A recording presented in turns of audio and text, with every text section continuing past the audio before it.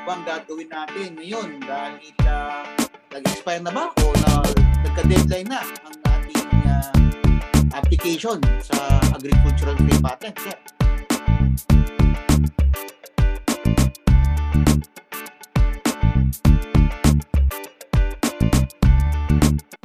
Magandang araw po sa inyong lahat at nandito na naman po tayo sa Usapang Lupa na handog sa inyo ng Foundation for Economic Freedom. Ngayon pong Season 2, Episode 3 ng ating usapan ay ating pong tatalakayin kung kailan uli pwedeng mag-apply ng agricultural free patent dito sa ating mga senro ng DENR. Ito pong muli si Atty. Edwin Tiamso na patuloy na magkukwento sa inyo ng mga Usapang Lupa. Ayan, magandang araw po sa ating lahat, Sir Erwin. Ito po si Atty. George Katigbak. Makakasama niyo rin dito sa pangatlong episode ng Usapang Lupa. At para sa ating mga viewers, i-like ninyo ang ating Facebook page para sa mga updates at saka mga personal na tanong ninyo sa lupa. Kung na-miss nyo naman po ang ating mga video sa Facebook page, pwede po ninyong bisitahin ang ating YouTube channel, yung YouTube channel po ng Foundation for Economic Freedom. Diyan nyo po makapanood yung ilang mga nakalampas na mga episodes. So, pwede nyo pong i-like, i-subscribe, at i-hit yung bell button para ma-update po kayo sa ating mga bagong mga post. Ayan. Kung mahilig kayong makinig sa podcast, nasa Spotify din po ang Usapang Lupa. Ayan. I-click lamang po ninyo mga link sa caption na dito sa post na ito, yung mga caption dyan sa ilalim, i-click lang po para makita nyo po ang ating mga recording. Ayan, Sir Erwin. Yan nga lagi ang mga katanungan. Ano bang gagawin natin ngayon dahil nag-expire na ba o nagka-deadline na ang ating application sa agricultural free patent, Sir? Sige, paliwanag ko muna ng konti. Bakit ba natigil itong pagpuproseso ng mga aplikasyon sa agricultural free patent sa ating mga sentro sa DENR?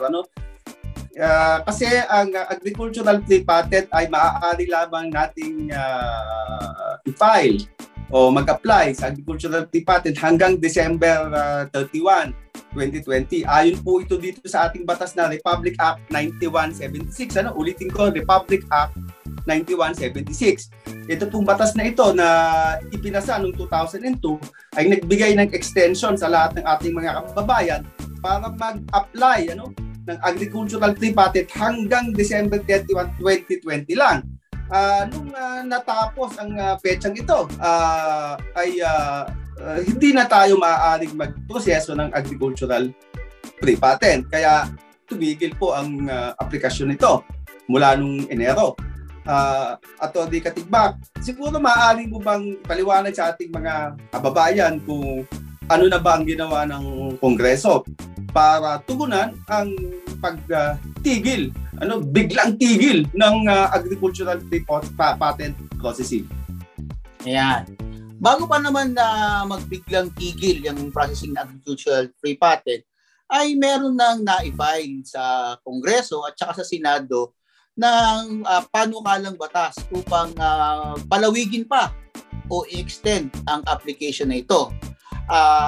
Sa ngayon, meron ng yung mga panukalang batas na yan ay actually naaprubahan na sa Kongreso at saka sa Senado. Ngunit hindi pa tapos ang prosesong yan.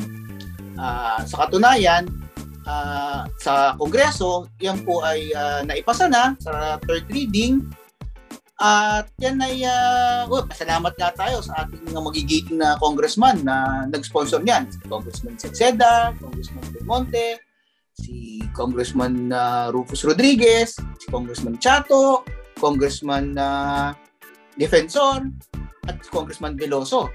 So naipasa na yan sa third reading at ito ay sinumite nila sa Senado. Sa Senado naman, naipasa na rin po ito sa third and final reading. Salamat sa sponsorship o sa pangungunan ni Senator Gordon at si Senator Angara. Ngunit dahil magkaiba yung version, may kaunting pagkakaiba, so hindi pa po tapos ito. Ito ay pag-uusapan pa ulit ng dalawang kapulungan sa tinatawag na Bicameral Conference Committee. Ganun sir yun. Atty. Erwin, Maaari mo bang i-discuss dito o ikwento mo sa amin ano bang nilalaman nga ng mga panukalang batas na ito? Itong panukalang batas na ito na kung tawagin natin ay anytime bill, ang unang nilalaman nito ay wala ng panahon na ibinibigay ang batas na ito para mag-apply ang mga tao ng free patent. Hindi na ito nilagyan nung tinatawag nating sunset provision sa Ingles. Kasi yung mga dating batas, meron laging sunset provision. Pagdating ng ganitong taon, kailangan i-renew mo uli ang batas. Itong batas na ginawa ng ating Senado ngayon ay wala na itong sunset provision.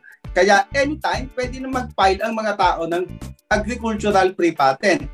Ang isa pang ginawa dito ay ginawang mas reasonable at maikli yung mga dokumentasyon o yung mga kailangan patunayan ng mamamayan natin upang mag-apply ng free patent. Kasi dito sa mga lumang batas natin, since 1960 ang kailangan ng dokumentasyon at napakahirap itong i-produce ng mga mamamayan natin, lalo na at ang mga lupa naman ito ay mga lupa sa kubirin. Sa Senate version, ang nakalagay dito ay 10 years na lamang, At dito naman sa House version ay 10 years. Hindi natin alam kung ano ang mangyayari dyan sa BICAM. Primarily, sa usaping agricultural free patent, yan ang provision ng dalawang bill na pumasa na sa mataas at mababang kapulungan. May mga provision pa ito regarding doon sa confirmation of imperfect title, pero tsaka na natin pag-usapan yan. Dito lamang sa usapin ng agricultural free patent, yan dalawa na yan. Tinanggal ang panahon o yung sunset provision ng kailangang magpa-file at pinaikli sa higit na reasonabling panahon ang period of possession na kailangang patunayan ng ating mga kababayan. Atty. Katigbak, ano ba ang mangyayari matapos nitong BICAM na ito? Pwede mo bang, kasi alam ko marami tayong kababayan na naghihintay dito Ayan. Itong BICAM na ito ay ang pagpupulong ng mataas at mababang kapulungan para pagparehuhin yung iba-ibang provision ng kanilang magkaibang bersyon. Pagkatapos po ng BICAM na ito po ay padadala, Sir Erwin, sa Pangulo, kay Presidente upang aprubahan. At pag ito'y naaprubahan ni Pangulo, pwede nang simula muli ang DNR na tumanggap ng application. Nang sa gayon, masimulan na uli ang pamamahagi ng titulo. So, sa tingin natin, baka bago matapos ang taong ito, bago magpasko, masisimulan na uli ang pagbibigay ng mga titulo o mga agricultural free patent. Sir Erwin, bago tayo matapos, dahil sumesenyas na naman ang ating direktor na patapos na ang ating episode, maaari bang ikwento sa amin ano bang mangyayari kapag napirmahan ito ng presidente, itong panukalang batas na ito? Siyempre, kapag napirmahan na ito ng presidente, ipapublish na ito sa official gazette at magiging ito ay ganap na batas na. Sa batas na ito kasi ay binibigyan ng Kongreso ang DENR ng 60 days para gumawa ng implementing rules and regulations kung paano i-implement ang batas na ito na muling pagpapapayag ng proseso ng agricultural free patent. So, sa estimate natin, Atty. George, kung ang batas na ito ay papasa ng pagpalagay nating mga July, August o September, magbibigay tayo ng mga dalawang buwan, hanggang siguro 3 kasi hanggang publication nito upang makagawa ng IRR o yung tinatawag natin sa DNR na DAO, yung Department Administrative Order, na kung saan sasalansanin ng DNR kung papaano muling bubuksan ang pagpoproseso ng agricultural free patent. Kaya muli sa ating mga tagapakinig, lagi lang kayong sumubaybay dito sa ating palatuntunan na Usapang Lupa dahil malamang-lamang una kaming mag-break sa inyo ng balitang pwede nang mag-apply ng agricultural free patent. Maraming salamat at hanggang sa muli. Maraming salamat po sa ating mga tagapanood at tagapakinig.